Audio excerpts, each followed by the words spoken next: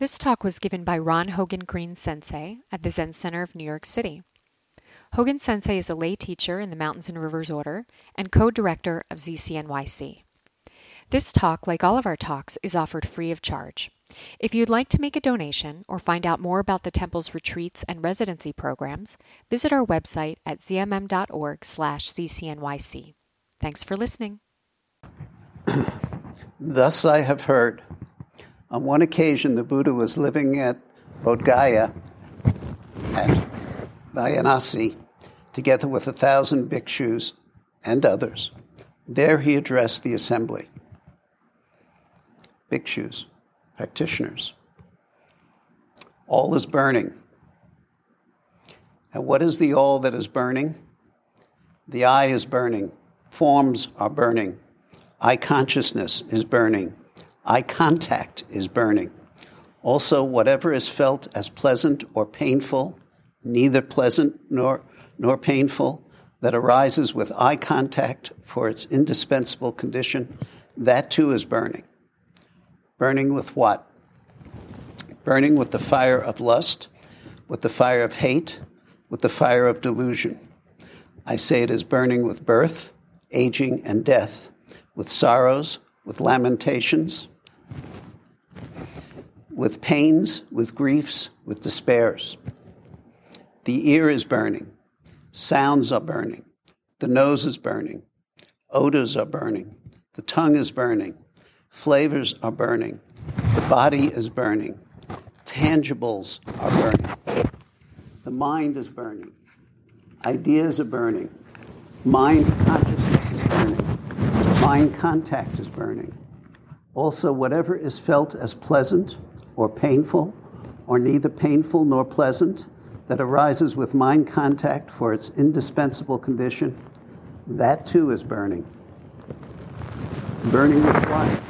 Burning with the fires of lust, with the fire of hate, with the fire of delusion. I say it is burning with birth, aging, and death, with sorrows, with lamentations, with pains, with griefs, with despairs. Practitioners, when a noble follower has heard the truth, they see thus. They find estrangement in the eye, find estrangement in forms, find estrangement in eye consciousness, find estrangement in eye contact, and whatever is felt as pleasant or painful, or neither painful nor pleasant, that arises with eye contact for its indispensable condition, in that too they find estrangement. They find estrangement in the ear, in sounds. They find estrangement in the nose, in odors. They find estrangement in the tongue, in flavors. They find estrangement in the body, in tangibles. They find estrangement in the mind, find estrangement in ideas, find estrangement in mind consciousness, find estrangement in mind contact, and whatever is felt as pleasant or painful, or neither painful nor pleasant, that arises with mind contact for its indispensable condition, in that too they find estrangement. When they find estrangement, passion fades out. With the fading of passion, they are liberated. When liberated, there is knowledge that they are liberated. They understand. Birth is exhausted. The holy life has been lived out. What can be done is done, and there is no more beyond. This is what the Blessed One said. The practitioners were glad, and they approved his words. And now a slightly more modern presentation of the same thing. I was walking in New York City, and I brushed up against a man in front of me. I felt a cardboard placard on his back. And when we passed a streetlight, I could read it. It said, "Please don't pass me by. I am blind, but you can see. I have been blinded totally. Please don't pass me by." I was walking along 7th Avenue. When I came to 14th Street, I saw in the corner curious mutilations of the human form. It was a school for handicapped people, and there were cripples and people in wheelchairs and crutches, and it was snowing, and I got this sense that the whole city was singing this. Oh, please don't pass me by.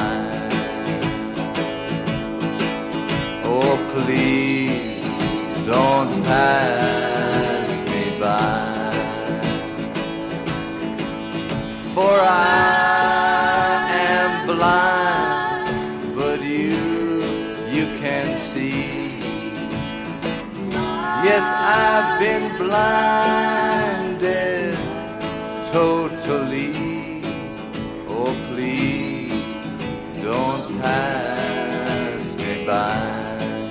And you know, as I was walking, I thought it was them who were singing it. I thought it was they who were singing it. I thought it was the other who was singing it. I thought it was someone else, but as I moved along, I knew it was me and that I was singing it for myself. It went, please don't pass me by. Oh, please don't pass me by. Yeah, that's right. For I am blind, but you can see. Well, I've been blinded totally. Oh, please don't pass me by. Oh, please don't pass me by. Now I know that you're sitting there deep in your velvet seats and you're thinking, he's up there saying something that he thinks about, but I'll never have to sing that song. But I promise you, friends, that you're going to be singing this song. May not be tonight, may not be tomorrow, but one day you'll be on your knees, and I want you to know the words when the time comes, because you're going to have to sing it to yourself or to another or to your brother. You're gonna have to learn how to sing this song. It goes, please don't pass me by. Oh, you don't have to sing this, not for you. Please don't pass me by. Yeah, for I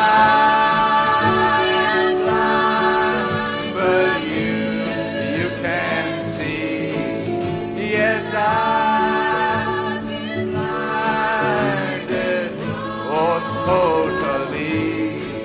Oh, please don't pass me by. Well, I sing this for the Jews and the gypsies and the smoke that they made. And I sing this for the children of England, their faces so grave. And I sing this for a savior with no one to save. Hey, won't you be naked for me? Hey, won't you be naked for me? It goes, please don't pass me by. Oh, please don't pass me by. For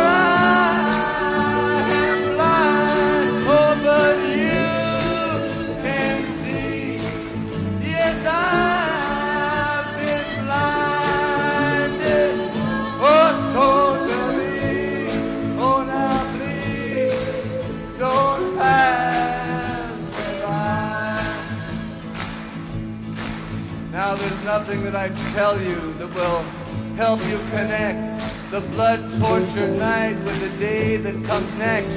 But I want it to hurt you. I want it to end. Oh, won't you be naked for me? Oh, now please don't pass me by. Oh, please don't pass.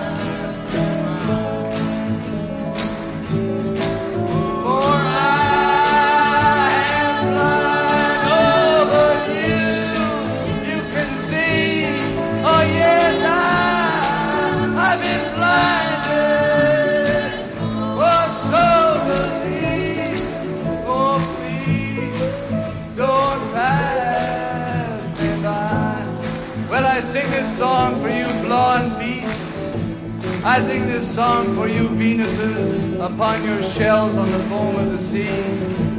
And I sing this for the freaks and the cripples and the hunchback and the burn and the burning and the maimed and the broken and the torn and all of those that you talk about at the coffee table, at the meeting, at the demonstration, on the streets, in your music, in my song. I mean the real ones that are burning. I mean the real ones that are burning. I say, please don't pass me by. Oh, now please don't pass me by. For I am blind, yeah, but you can't see. Oh, now I've been blinded, oh, totally. Oh, now please don't pass me by. I know that you still think it's me. I know that you still think there's somebody else. I know that these words aren't yours. But I tell you, friends, one day you're gonna get down on your knees. You're gonna get down on your knees. You're gonna get down on your knees. You're gonna get down on your knees. You're gonna get down on your knees. You're gonna get down on your knees. You're gonna get down on your knees. You're gonna get down on your knees. You're gonna get down. Oh, please don't pass me by. Oh, please don't pass me by. For I am blind, yeah, but you can't see. Yes, I've been blind, oh, totally. Oh, please don't pass. Well, you know, I have my song, and I have my poem, I have my book, and I have the army, and sometimes I have your applause. I make some money, but you know what, my friends, I'm still out there on the corner. I'm with the freaks, I'm with the hunted, I'm with the maimed, yes, I'm with the torn, I'm with the down, I'm with the, oh, come on now.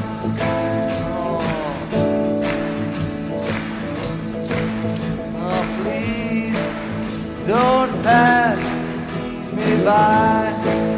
Well, I gotta go now, friend, but please don't pass me by. For I am blind, yeah, but you can't see.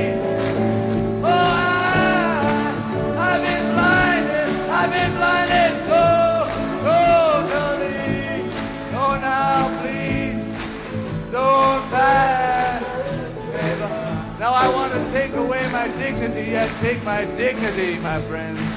Take my dignity, take my form, take my style, take my honor, take my courage, take my time, take my time, take my time. Because you know I'm with you singing this song, and I wish you would, I wish you would, I wish you would go home with someone else. Yeah, I wish you would go home with someone else.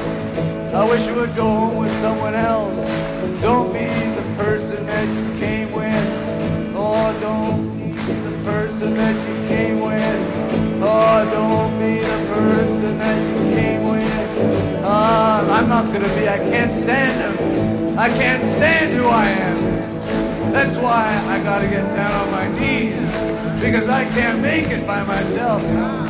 I'm not by myself anymore, because the man I was before, he was a tyrant, he was a slave, he was in chains, he was broken, and then he said, oh, please don't pass me by.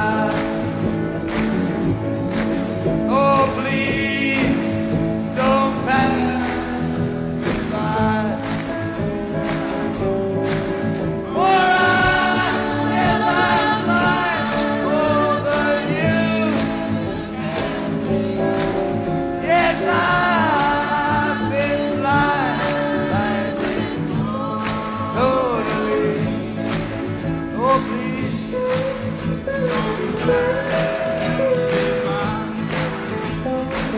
Well, I hope I see you out there on the corner. Yeah, I hope as I go by that I hear you whispering with me. Because I'm going to leave you now. I'm going to find me someone new. Find someone new. And please, don't pass.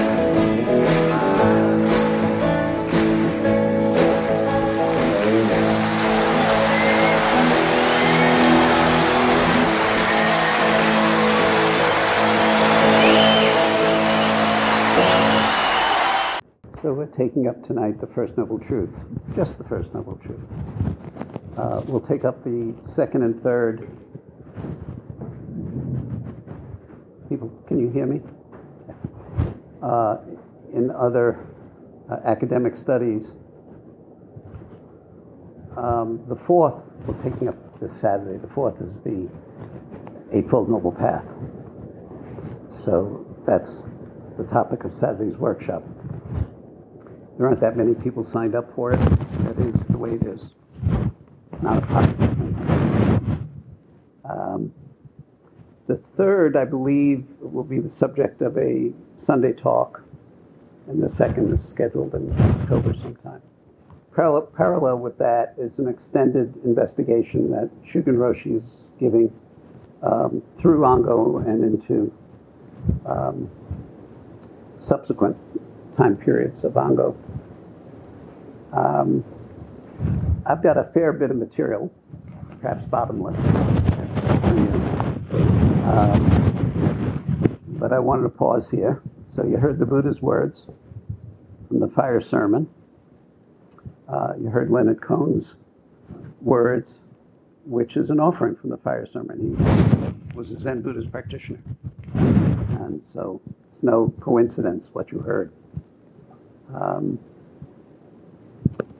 So, any thoughts, questions?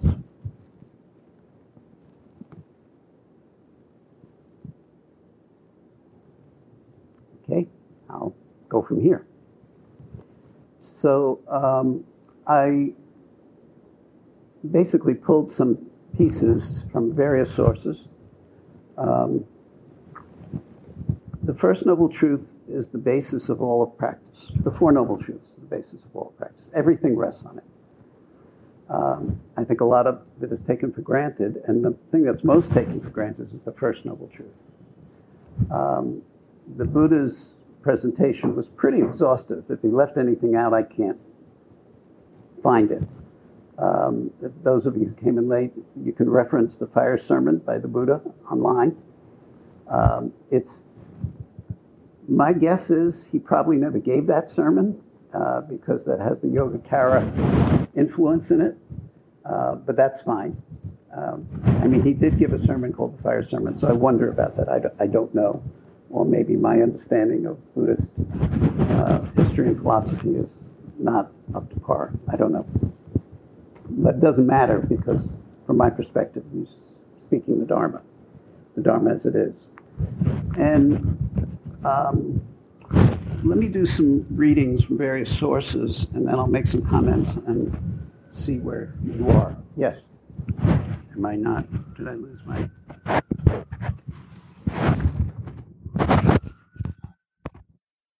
Turn this around so that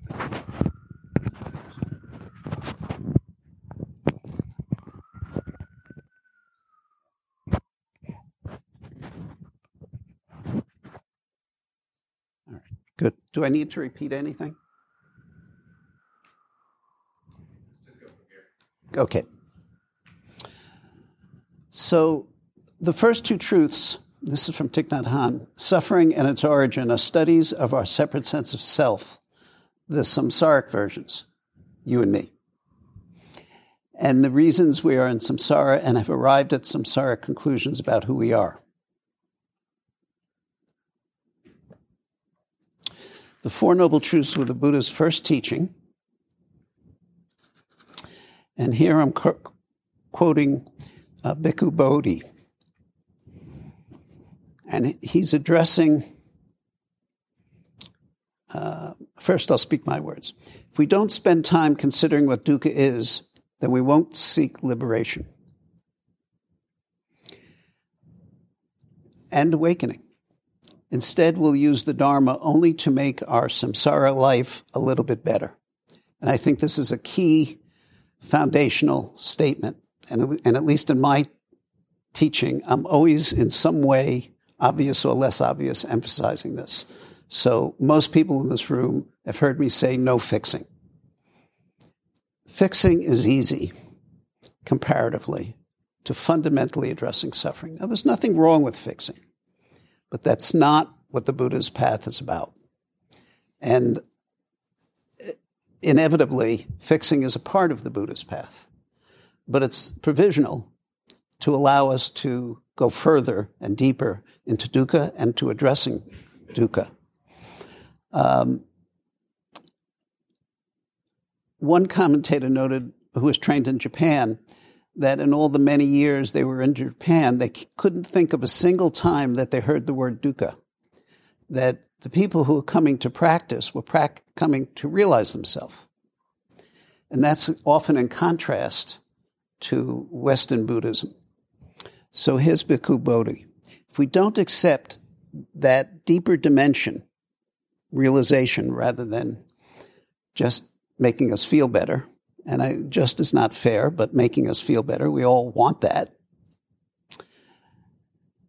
then when dukkha gets adapted to the Western mentality, and this is a Westerner speaking, we wind up with what I would call a psychologicalization of the Buddha's teaching.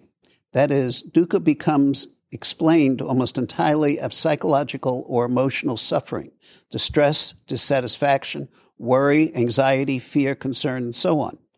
When it is explained in that way, one sees the aim of practice as overcoming those states of psychological uneasiness in order to live peacefully and happily in this present life. I'm just going to pause and let that settle in. I mean, who doesn't want to live peacefully in this present life, right? And we have a number of therapists in this audience, and so I'm saying that with awareness. That seems to be the drift of what I would call the secularized mindfulness movement that dukkha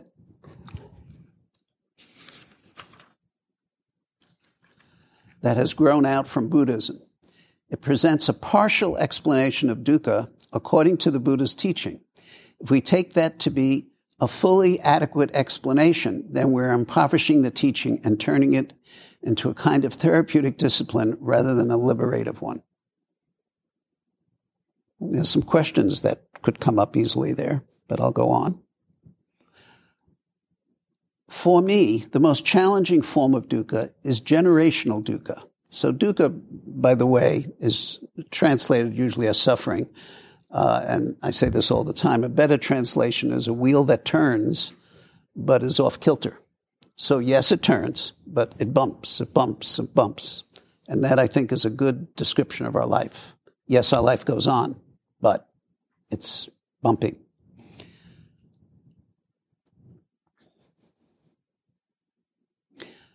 So for me, the most challenging form of dukkha is generational dukkha, the suffering that gets passed on from generation to generation, violence, abuse, or unskillful acts, racism, genderism, sexuality, prejudices, and on and on and on.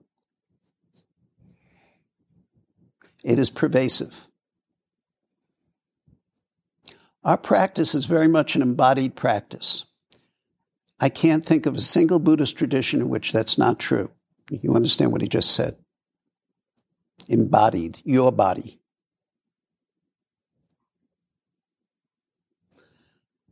The arising of the bodhisattva vow comes from the fact that even a cursory examination of your own body and mind and the world around you leads you to see that beings are suffering, that they are dissatisfied with their state.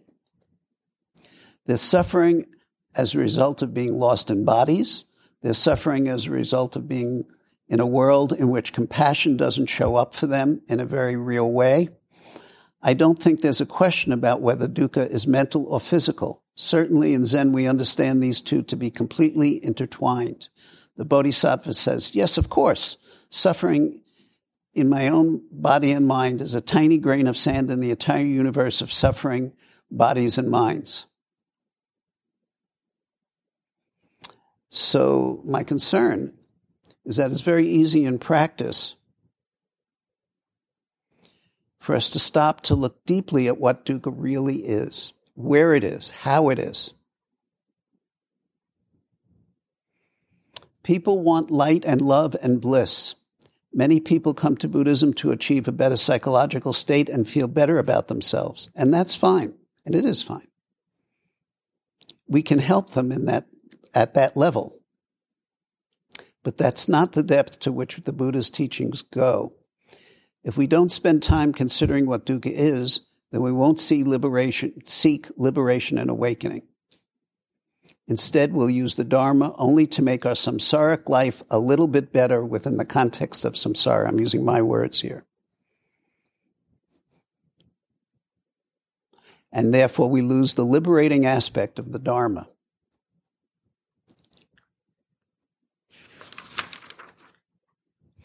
So I want to read a quote by Norman Fisher, a contemporary Zen teacher. I've read it many times. It never gets old for me. I have to restrain myself from reading it every time I give a talk. And if you've heard my talks, it's rare, maybe never, that I don't refer in some way to dukkha, to suffering. And the reason is, I can't say it better than the Buddha or Leonard Cohen or these words or the times I've said it. It's all pervasive. It's never, ever going to go away. Enlightenment doesn't make it go away. Realization doesn't make it go away. Now, it certainly affects your understanding and your experience of it. And we can explore why, on one hand, it does not go away, and on the other hand, how we can be free of it. But that part we're not investigating today. So, from Norman Fisher, Roshi, dukkha refers to the psychological experience, sometimes conscious, sometimes not conscious, of the profound fact that everything is impermanent, ungraspable, and not really knowable. We could stop there. What did he leave out when he said everything? He just destroyed our intellect. On some level, we all understand this. All the things we have, we know we don't really have. All the things we see, we're not entirely seeing. This is the nature of things, yet we think the opposite. We think we can know and possess our lives, our loves, our identities, and even our possessions. Guess what? We can't. It's all going to go. The gap between the reality and the basic human approach to life is dukkha, and our experience of basic anxiety or frustration. Suffering comes from our experience of impermanence. It all goes. I think once or twice I've referred to a book I read of a high-end mover who moves people, usually at the corporate level. He's very successful. He's a writer as well, so it's an interesting mix. And he notes, so he moves the very, very ultra-wealthy corporate bigwigs and all of that stuff. And he notes in his book, it's a fairly recent book, it's a fascinating book, of all the stuff. Some of it worth millions of dollars, some of it worth a Kia. And no matter what, it all goes. He moves it, they die, he has to move it someplace else or get rid of it or do something.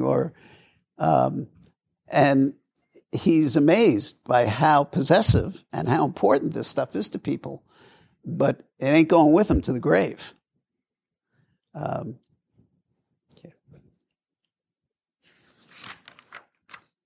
All right, so I'm going to stop here and see if I've created any havoc, I hope. He said hopefully.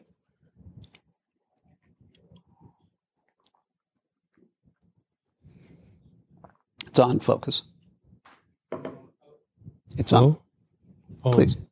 No, I just wanted to say what you address in terms of suffering and dukkha, right? And how you say that people tend to use the practice to make themselves feel better. Something came to my mind, for example, like a vision. If someone's walking down a block, and let's say suffering could personify itself as an actual person, right, walking next to them, I think they would want to avoid it, because if it was all-knowing and it could say something to you like, tomorrow you're going to go blind in one eye, in 3 weeks your wife's going to cheat on you, in 4 days you're going to lose your job, in 5 minutes you're going to get hit by a car. I mean, this is changing. These are changes that could occur. It could also tell you other things too, like, you're going to hit the lottery, you're going to get a new job, but, I think people become comfortable in what it is that they've been doing consistently that makes them feel well, that kind of allows them to use the Dharma as what you were saying, something to continue feeling well and not go deeper into what suffering actually is. Because, I understand, somewhat that, that everything is scary. Like, I mean, that's the essence of it, is a fear, and we try to avoid things we're afraid of, like the dog barking, while you're walking down the street. Nobody just walks, they cross the street. So it's like a habit that, you try to avoid pain, to some degree, Of course. Nobody wants pain. We all want to avoid suffering. And, in a way, we all want to avoid looking at suffering, because, after all, it hurts. You're going to die. You're going to get sick. Everybody you know is going to die. Everybody you know is going to get sick if they live long enough. Everything you have is going to go away. The Buddha put this first. Now, he didn't stop there. Keep that in mind. He did not. So that's the difficulty of just taking up the First Noble Truth, is you can go away and say, life sucks, But this is spiritual practice. Obviously, the first thing we have to deal with is as things are. So I was in a hospital yesterday, walking through some of the corridors for various reasons, and there it is. It was NYU. It's arguably the largest or among the largest hospitals in the United States. And every place I look, there are old, sick people, really old, really sick, coming in from the outside, being in the hospital, being wheeled around. That's you and I. That is you and I, as Leonard Cohen made the point. This is not about somebody else. And there's nothing wrong in every and any situation to support people and to offer cheer appropriately. But we're after something else here. Without disregarding that, which is situationally appropriate, we're after seeing things as they are. And to see things as they are, you have to start with, how are things? And as I've read, and by the way, I'm mixing up my words with other people's words, and I'm not going to stop and separate them out at this point. It's all the same point. The suffering is intrinsic to life. It's not there's life and there's suffering. It's intrinsic. It's entwined with it. And the things we would ordinarily think of as not suffering are, from a Buddhist perspective, also suffering. So why is that? We like what we like, and it feels great, and it's wonderful, and we should tell people, cheer up, and, it's okay. You're not going to die probably for another 50 years, even though we don't know that. I don't know if you've ever had the experience of seeing somebody and that's the last time you ever see them, and then they're dead. That's not an unusual experience. Did you want to answer that question? I did, and then I forgot. Okay. So that's it. That's the answer right there. Aho?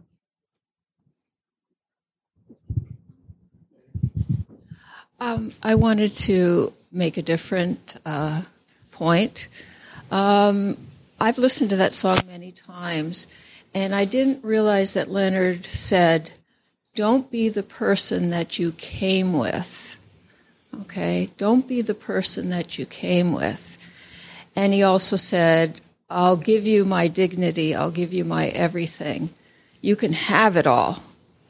And I just wanted to make those. There's a lot in there about not being the person you came with on many levels. That's all I wanted to say.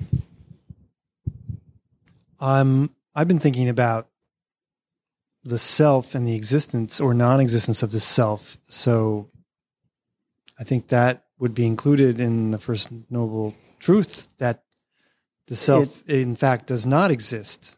Yeah, well, that's the second noble truth. Oh, okay. And is it? Yes. Okay. It So is. think about that. And then to the answer to your question, we can get what we want, but it won't last. So there's dukkha built into it.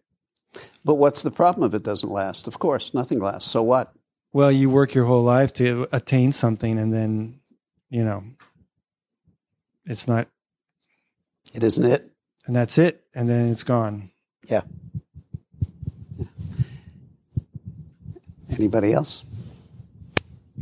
Donna?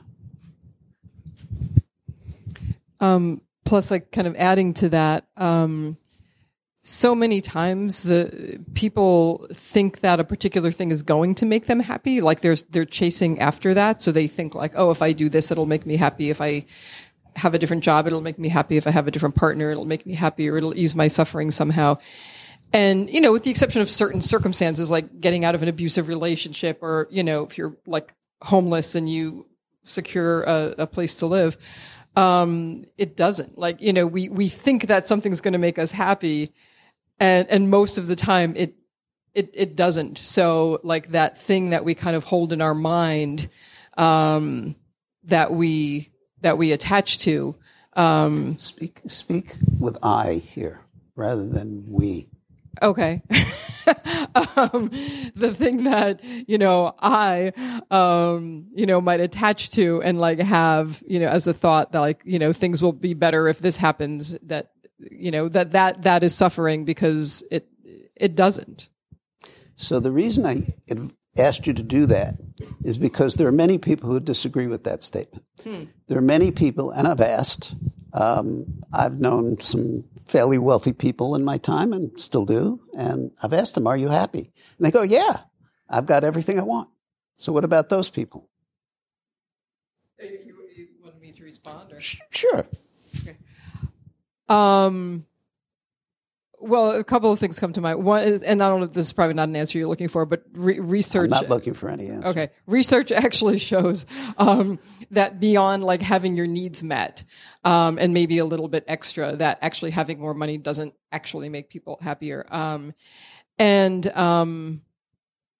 certainly like a certain kind of ease of life that comes with having a lot more money, because, there's certain stresses associated with being poor or working class that don't, exist in that situation.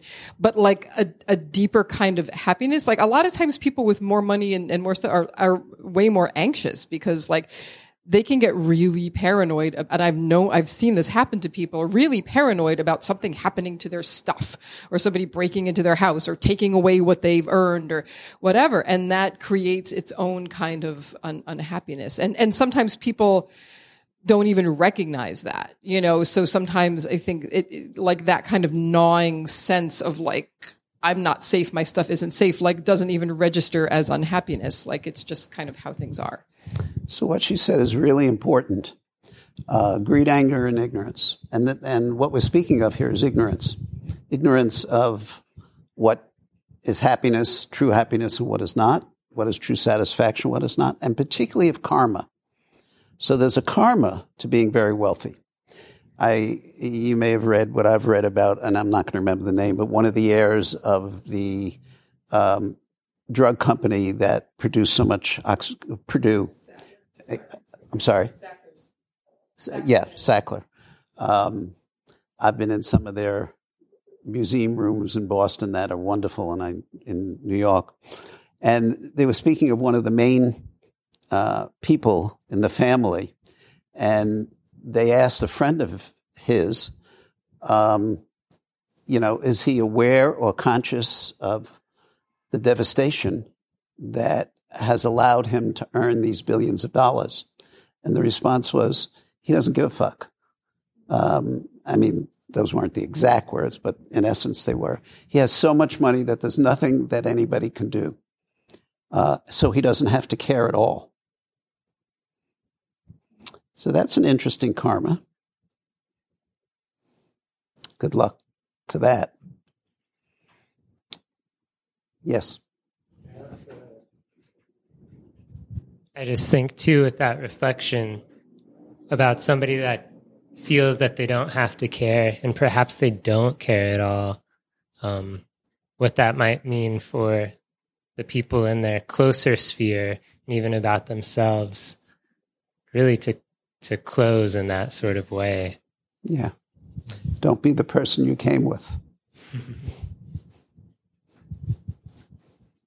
Yes, please. Can I ask everyone to speak up? I'm a little hard of hearing. The microphone doesn't help me. It helps the recording. I don't know if that's on, but that doesn't help me. And the fan doesn't help me. I think the first time I heard the first noble truth, I was 13, and I was like, yes. Life is miserable and it is all suffering. And I think in my explorations, it's interesting you made the distinction between the psychological appeasement and true awakening.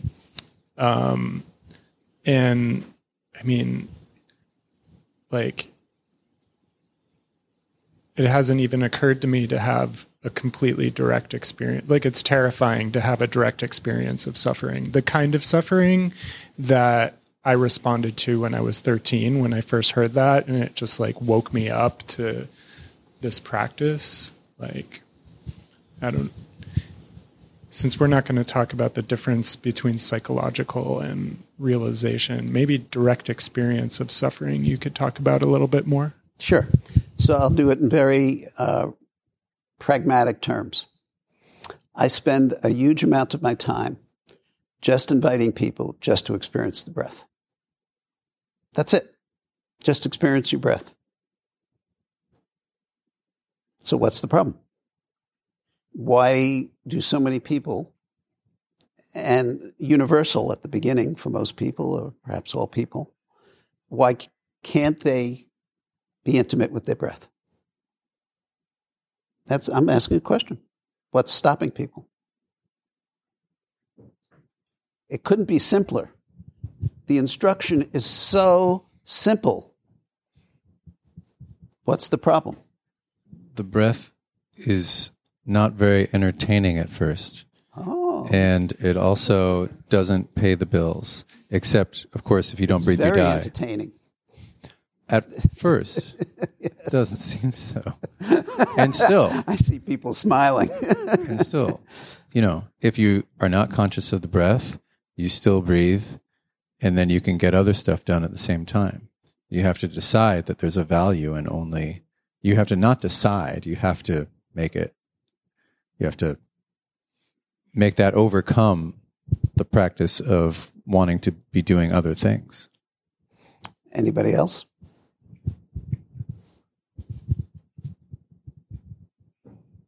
Is this going well? Thank you. A lot of suffering. This is suffering for me. I gave you the shot, man. Well, I don't think we could trust it. Just the breath. Thank you for that. So, you can say, you can reflect on that, that the practice is a practice of learning to trust the breath. And to put that in another term, you've put yourself there. You're doing the zazen. The zazen is at the heart of this. No zazen, no practice. I mean, I don't care how much reading or philosophicing you do. If you ain't doing zazen, nothing's happening other than your gears are spinning. So what are we talking about when we say trusting the breath? Well, regarding the breath or beginning to follow your breath takes you into another part of yourself that you're usually not. I mean, you're breathing. You don't have to. It does it on its own. But being conscious of it goes to another level of what's happening in your mind, what's happening in your body, and that's usually unknown unless you really start to pay attention to it and focus on it. It's always unknown. Yeah. And I know you started to say, in response to what are you trusting? Well, for me in my practice, what I'm trusting is what the Buddha taught, what I hear Roshi say, what I hear you say, and that I have to believe it is to trust myself, regardless of what that may sound like, what that may look like, or how I feel about it. Very well said. Thank you. And so for all of us starting in practice, we don't have any experience of what that means. We don't know what that means. And so, what brings us to practice is really important. For me, it was suffering. And I think for many people, in some way, it's some variation of that.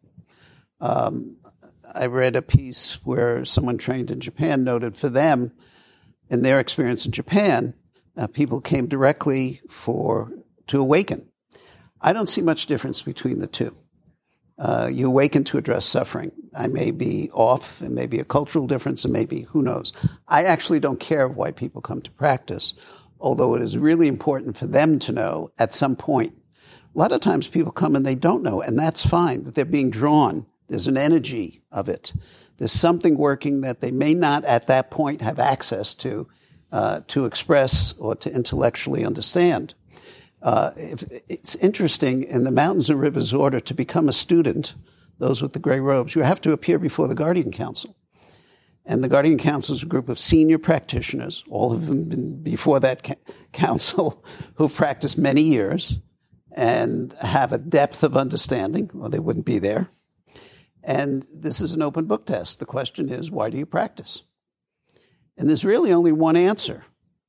And they're not looking for that answer. They're looking for you understanding the process of investigating that answer, which is, can you go within yourself to the place you do not know, to the bottom of that, and say something, which doesn't have to be verbal. But something has to be expressed. And when you reach that place, you know it. There's nothing more for you to say. Now, it isn't the same with every person coming before the Guardian Council. There are other factors as well. But I'm pointing at something that's really crucial for this order, for the Mountains and Rivers order. We don't take everyone who comes in the door. Everyone who comes in the door is welcome to practice with us, but we don't take as a student everyone who asks to be a student, although we encourage and support and give direction. But you have to want to wake up. However you understand that. It doesn't have to be in the way I'm expressing it, or even the way I understand that. But you have to want, sometimes I say be a full human being. Sometimes I say to address suffering. I'm always scrambling to express something that touches our heart that we can't directly know and yet pulls us, demands of us as we continue to practice and go deeper, that we realize something that is beyond our little sense of ourself, and certainly a little sense of our suffering, and includes everybody. Nobody is left out. And so this is the demand of the Beyond Fear of Differences group work that we're doing, and the racism work, and the other isms work, because nobody can be left out. And that's especially true in a Sangha that's essentially middle-class white. That nobody, so how does that work? It's very, very challenging to change the culture of an organization and to open up and make welcome everybody who comes in the door. So there's many subtleties here, and I'm not going to go on about that, but I just want to point to the fact that these are crucial issues in this time, in this place. You heard Leonard Cohen sing. That song was written in the late 60s, I suspect. I think I heard it in maybe around 1970 or 71, just before I began to formally practice Zen. And it was one of the things that I went, holy shit. Do I hear what he's saying? Do I really hear what he's saying? And as Eho said, I played it over and over and over again because it grabbed me by the nose and just, something's being communicated in that. Maybe not everyone can relate to that, but something's being communicated in that I'm not quite getting. But I'm hearing the words. And that became the focus of my life. However, the specifics of my life went. It became literally the focus of my life. There's a couple of hands up. So I heard the word trust, so I want to say something about that. I often hear teachers, Zen teachers, talking about this practice as transformative. I hear the word very often, transformative. What's the word you're using? Transformative. Oh, yes. And I also talked to somebody who has been practicing for many years and has been working with terminally ill people. And I asked him, do you feel like transformed? And he told me, let me tell you something. Nothing really changed. I haven't changed. I'm the same. This practice doesn't transform anything. So I was like, okay. Then every time I hear that word, I'm like, okay, you know what? I don't trust who says it. I don't trust the person who told me that the practice didn't transform anything. So I cannot do my own thing. And what's my own thing? I don't know. I don't really know. So you don't know? No. How's that feel? I don't know. Yeah. I'm sorry. So let me be clear. The practice is transformative. So my question is, what transforms? Don't shake your head. I'm asking you a question.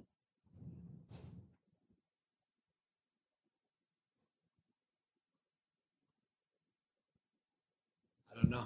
Your delusions. Your delusions transform.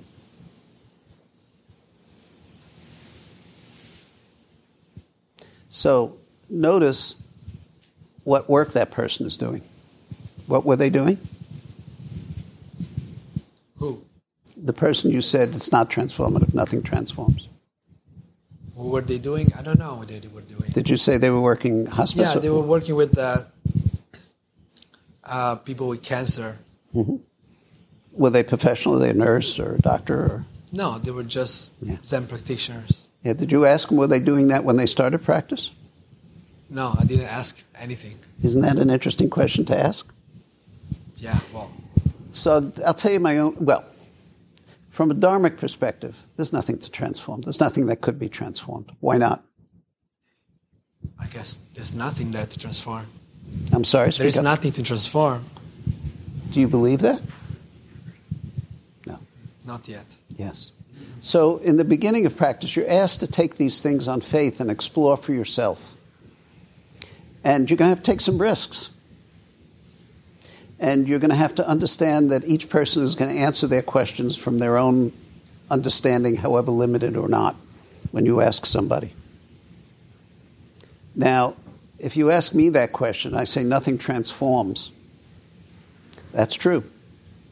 If I say this transformation that's full and real, that's true. How can that be?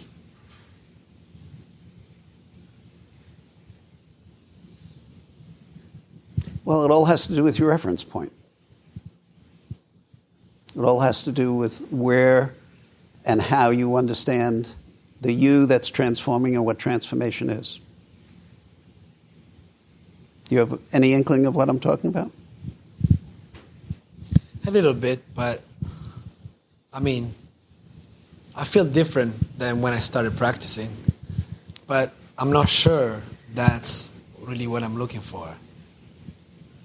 Well, I'm going to suggest you let go of what you're looking for and just totally put yourself into practice.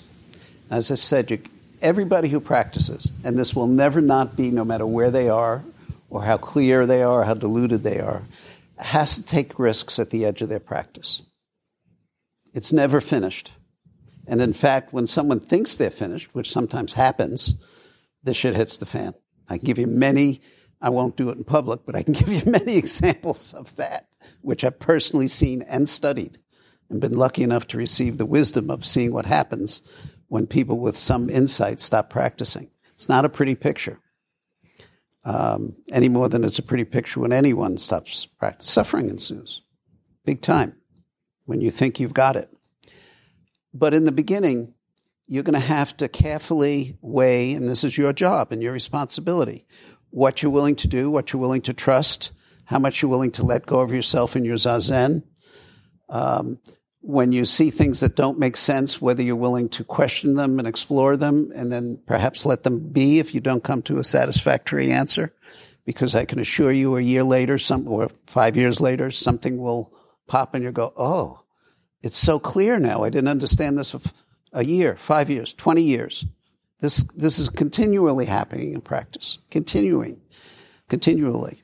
And if you think not, read something dharmic now and then read it again in 6 months or a year, and your understanding is going to be completely different of it. And then read it again in some time period. You go, oh.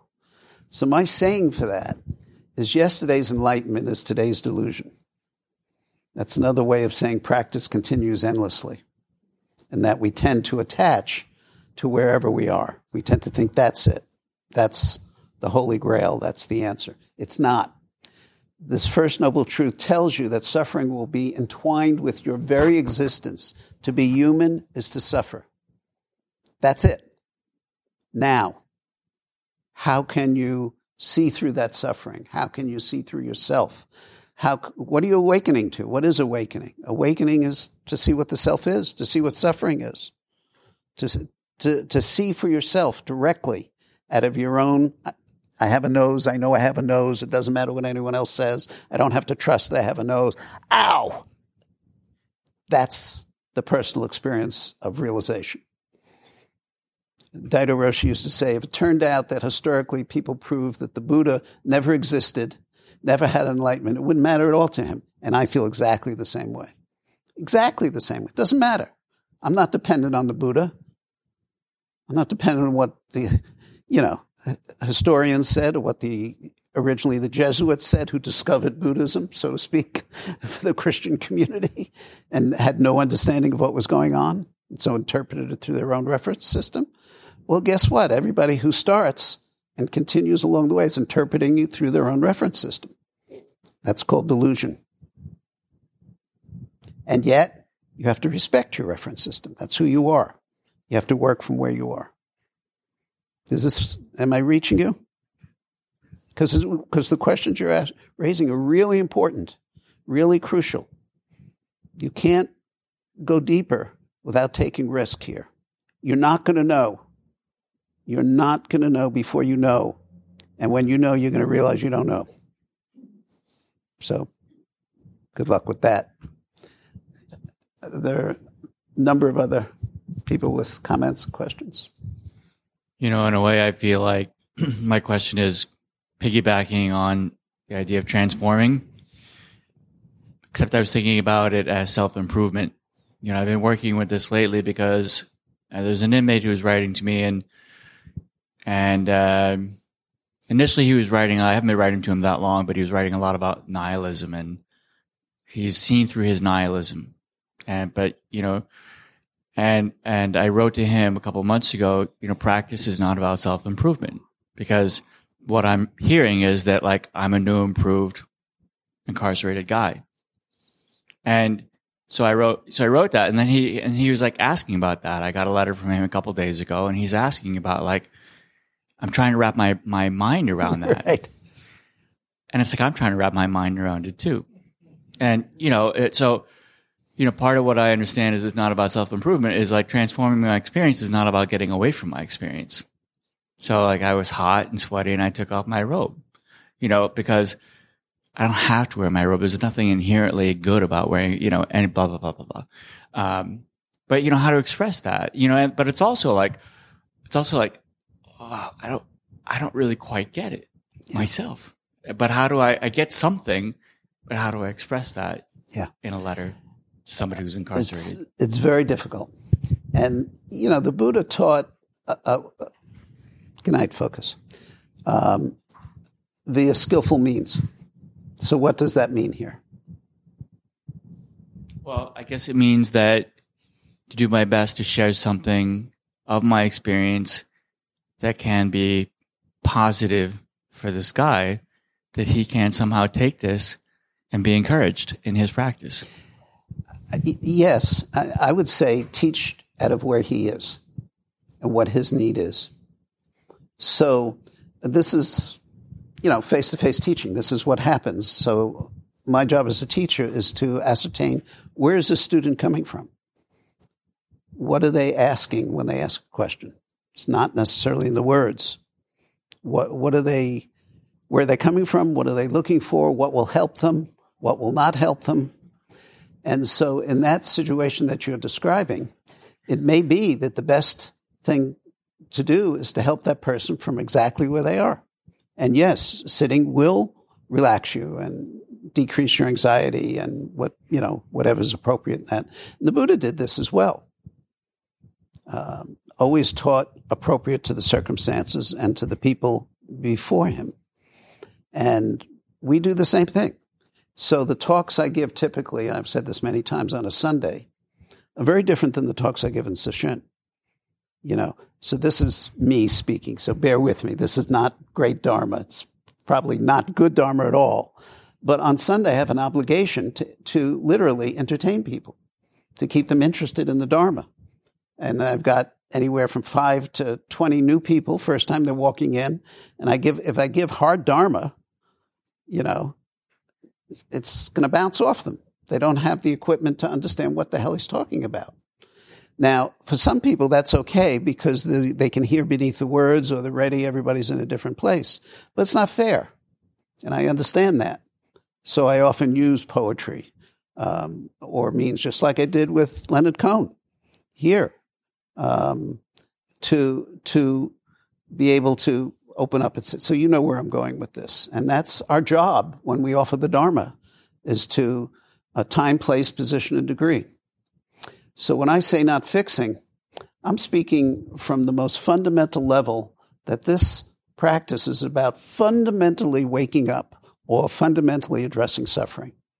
And that transformation of our limited perspective of ourself is what happens. That's what awakening is. It doesn't exclude our limited perspective of ourself. And so from the perspective of the practitioner, you know, from my perspective, I have a huge responsibility in teaching, but I'm the same old, and people get upset when I use this word, ASSWHOLE. From my perspective, you know, I'm the same person that I've been for the past 30 or 40 years, even though at another level, I know that's not true because I see the things I do and don't do are very, very different. But I'm still me, you know. I still love the Denver Broncos, and I still go crazy when I'm here on a Monday night and I can't watch the game, et cetera, et cetera. I still have my foibles. I'm still a human being. But am I different than I was 20 or 30 years ago? I can't say much. But if you want to know if a person's different, ask their closest person. That's one way. And I'm not soliciting for you to get up and say anything. And who knows what you might say. But, it's got to be reflected in your life. And you could use another word that rhymes with life. If I'm not being, never mind. So, you want to pin something down as the transformation or not transformation? Depends from how you're looking at it. From my perspective, there's nothing to transform. That's my understanding now. If you'd asked me that question 20 years ago, I'd say, what are you talking about? I want to transform my life. I think for me, it's just about, what I would try to practice with that is that, I understand that on some level, not a complete, I have, like to the bottom of that and somehow just to be okay with what I'm experiencing. And so what? Just to be okay with what I'm experiencing. Yeah. Well, if you want to understand it to the bottom, you have to go to the bottom. And you know that. Now's as good a time as any.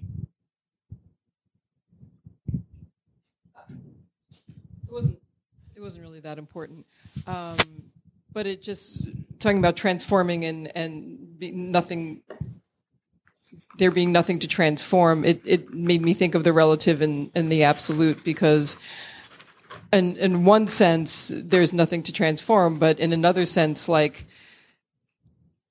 I feel that process, and we've talked about that process, and I've observed that process in other people in the Sangha, that just certain things about them do change, and certain aspects, certain qualities become more prevalent.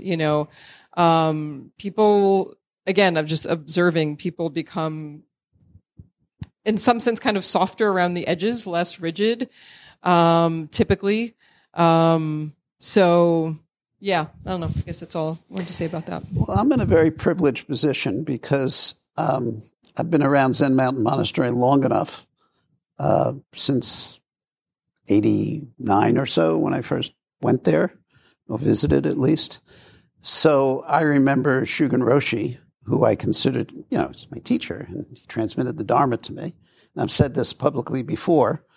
When I first met him, I thought, who is this guy? He is so uptight. Take the stick out of your, it's like he was the epitome of a Dharma policeman. Well, that's where he was at the time. I don't want to get anywhere near him. And, now, so this is from my perspective. He's the kindest, most generous, most realized person I know. And, and the fact that he's I can't say anything more than I chose him to be my teacher. That was not random or accidental, or believe me, if I thought there was someone else who could have helped me more, I would have gone there, because my whole life is dedicated to waking up and to living out of that. And I haven't found that person. I'm not saying there isn't others who are realized, but for me, that was the fit in that particular time and place. And so I've seen that across the board, as you've said, with all the people I know, and there's a lot of them who've been practicing 10, 20, or 30 years that I've been practicing with. And I see that transformation. I knew them when they were 20, and I know them when they're 40 or 45. And it's not just a matter of maturity and getting old. There's wisdom there. There's compassion there. And there's a price to be paid for that. And nobody gets out of this practice alive. And I don't mean they're going to die in the physical sense, but dying to the self, you can't wake up without that. Truly wake up. You can have little kenshos, little insights, but for your life to literally transform, You've got to go deep within yourself. And it's just not free. It's hard. You're going to face yourself, and you're going to face, this Sunday we have a Fusatsu ceremony, a ceremony of repentance, among other things. You're going to face your karma, just like the Buddha did, just like every other being that has woken up did.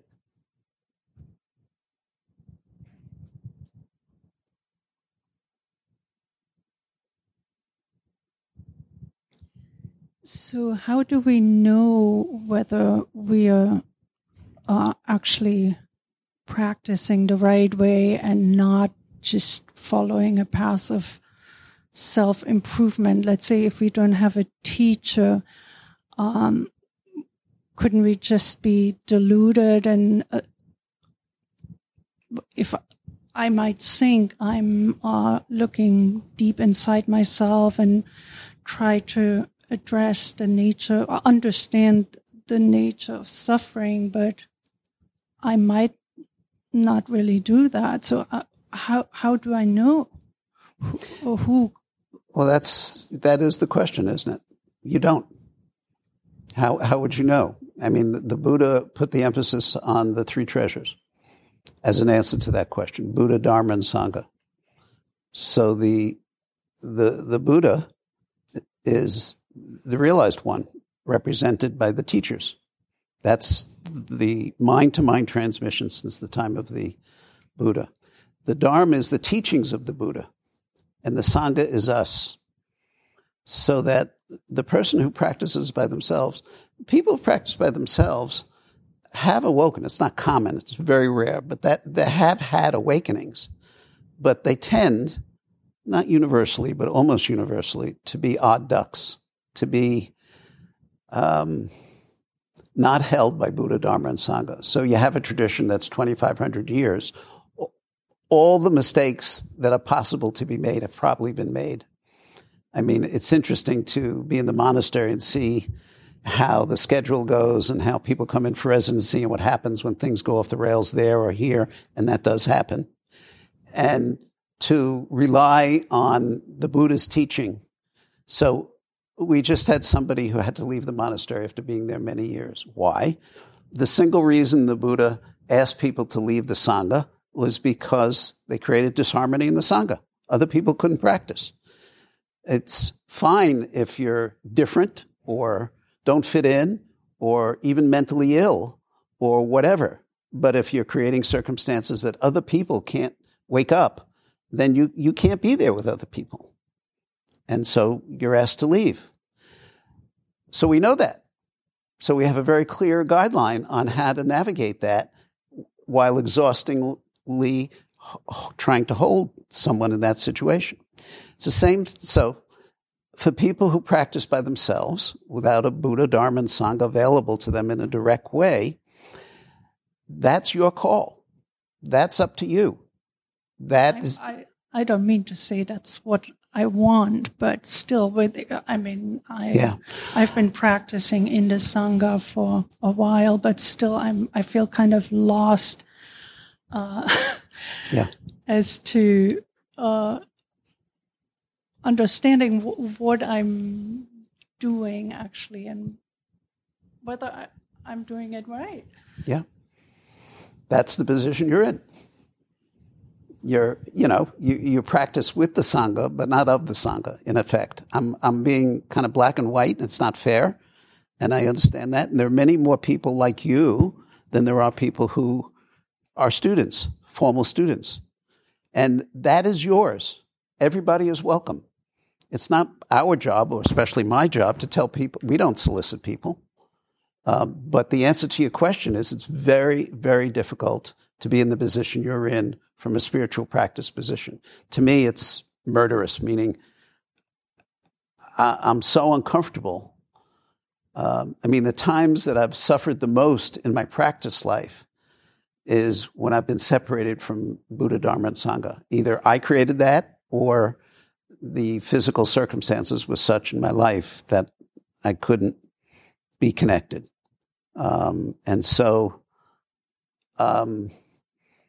That's why the Buddha taught that way.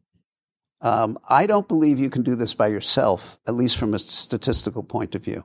It's not my experience that our sense of self is too smart, too clever, too accustomed. We've set it up that way. I'm sorry? Okay, well, tell me what you meant. Let's work it. I'm not trying to separate myself from the Sangha. It's just, yeah. Okay. Just speaking from the perspective that a teacher I want to trust to be my teacher is not there anymore.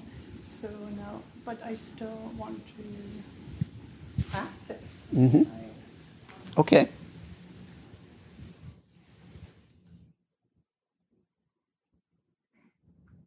Then practice. Do the best you can till the circumstances change. The circumstances will change. I promise you. And I think I know specifically what you may be talking about. I don't know for sure. But the circumstances will change. Okay. Well, I'm sorry if I...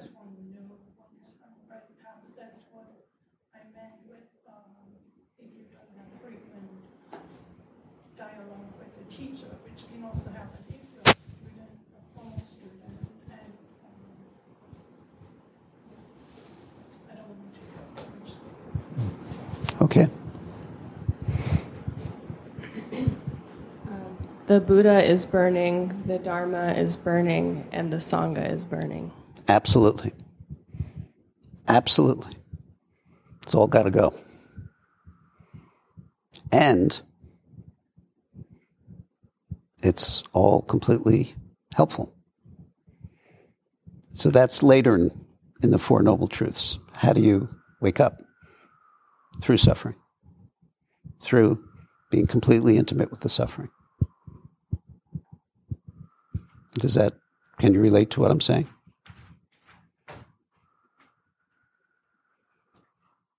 Yeah. This is a cloud. Okay. I think that there's a lot of suffering that comes from attaching to forms, and it's very helpful to realize that the forms are not permanent. It's not necessarily a sad thing that everything is burning. It's liberating. Facing yourself is not always painful.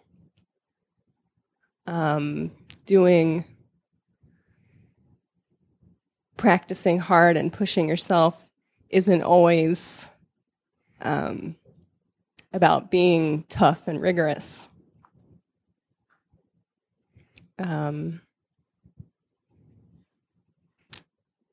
Like this morning,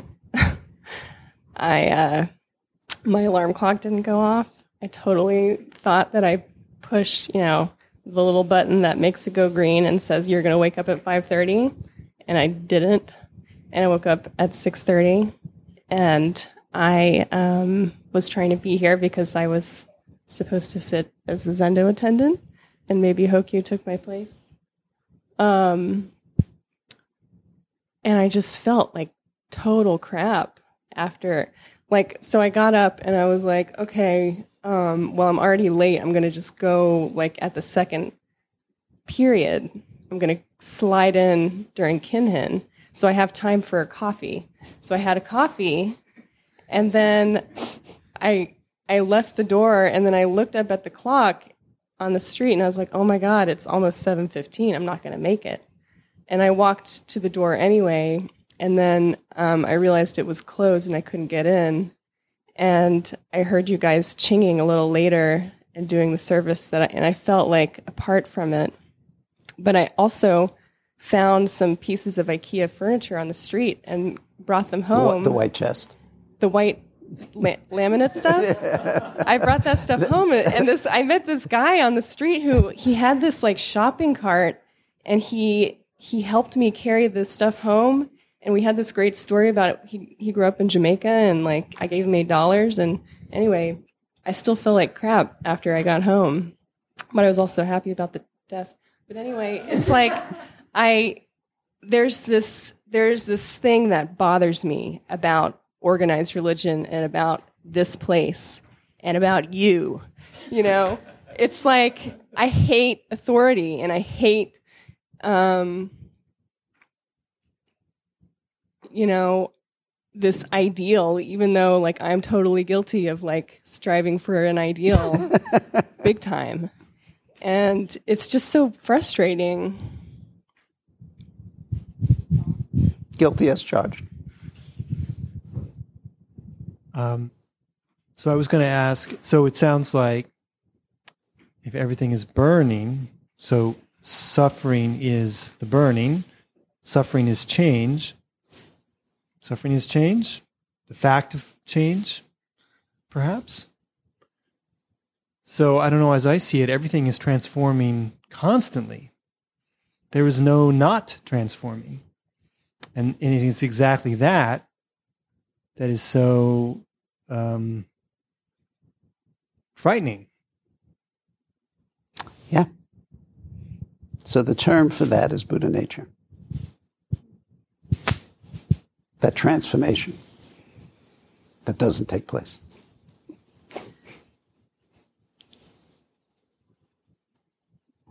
It's nothing else other than change.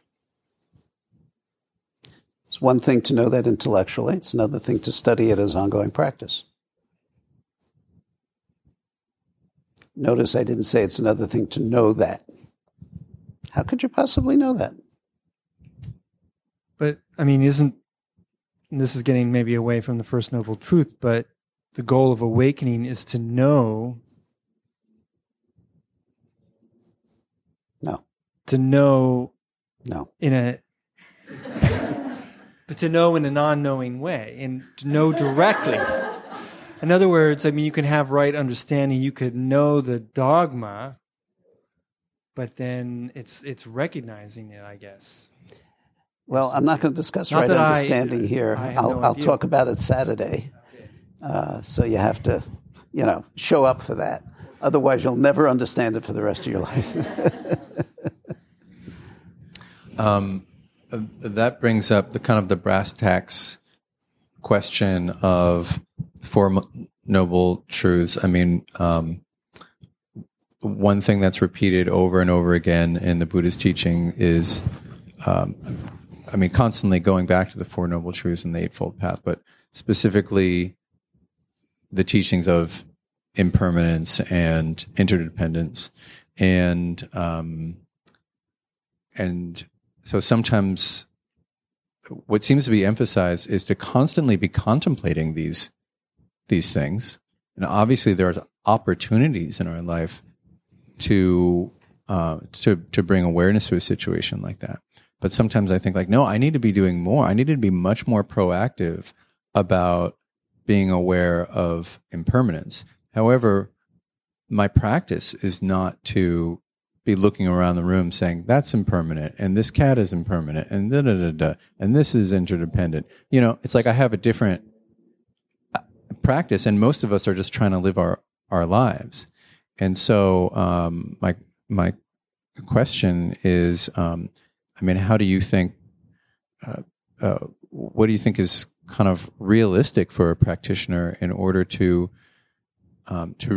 be doing their utmost to bring awareness to these truths without it becoming kind of like a parody of practice or becoming not what, other than practice? Yeah.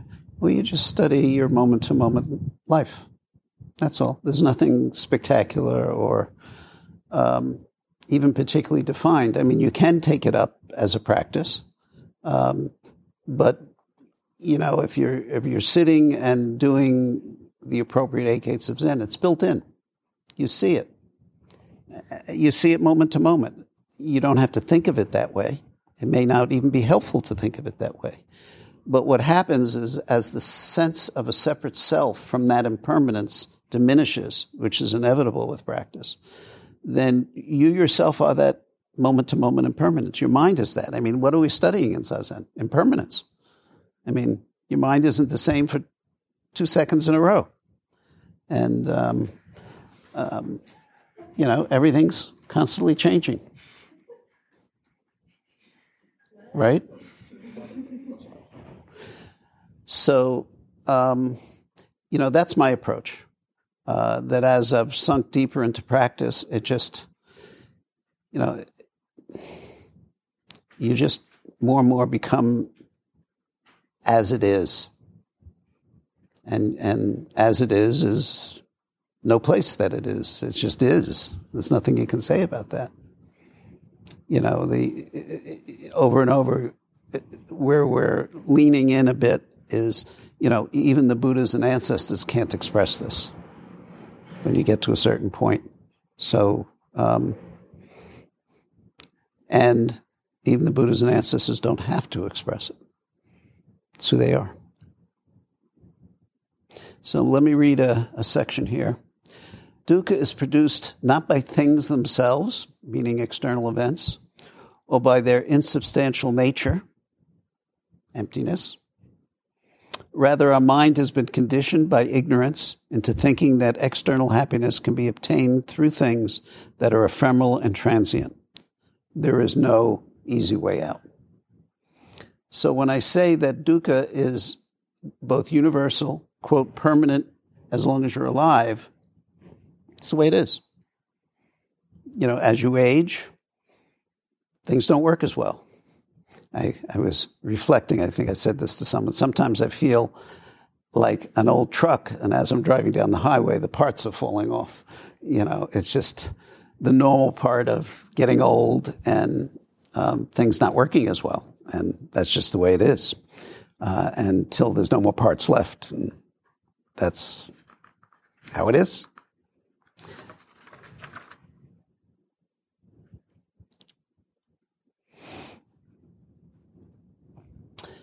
So here's a quote from Trungpa. In our living in the samsaric world, there was no relief or relaxation. It's a pretty absolute statement. There is always struggle occurring to give us some relief or safe space, but even that achievement creates more anxiety since we always know it will change and we're not truly safe from the arrows of existence. So as long as we're human beings, we're going to face suffering. How we face that and how we understand ourself in the suffering is the whole of practice. What is so fascinating here is that the Buddha's teaching does not tell us to stop or skip around our pain. So please hear that, because that's our tendency all of the time. The teachings are here to see into and to understand our pain. The more we see into our pain, the more we understand our state of being, the more we will understand why we suffer. So see into means a particular thing of seeing into. It comes out of the mind of deep stillness, of quiet, of non-duality, the cultivation of non-duality, to see into our pain, ourself. When we study our suffering, we find that the more we are lodged in our sense of a defined separate sense of self, the more we suffer. The less we are lodged, the less we suffer. So that's getting to the second noble truth.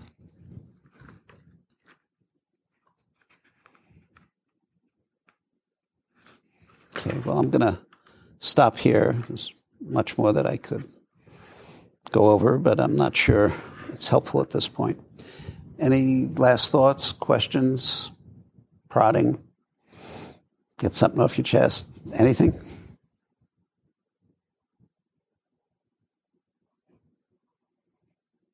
Yes. Microphone?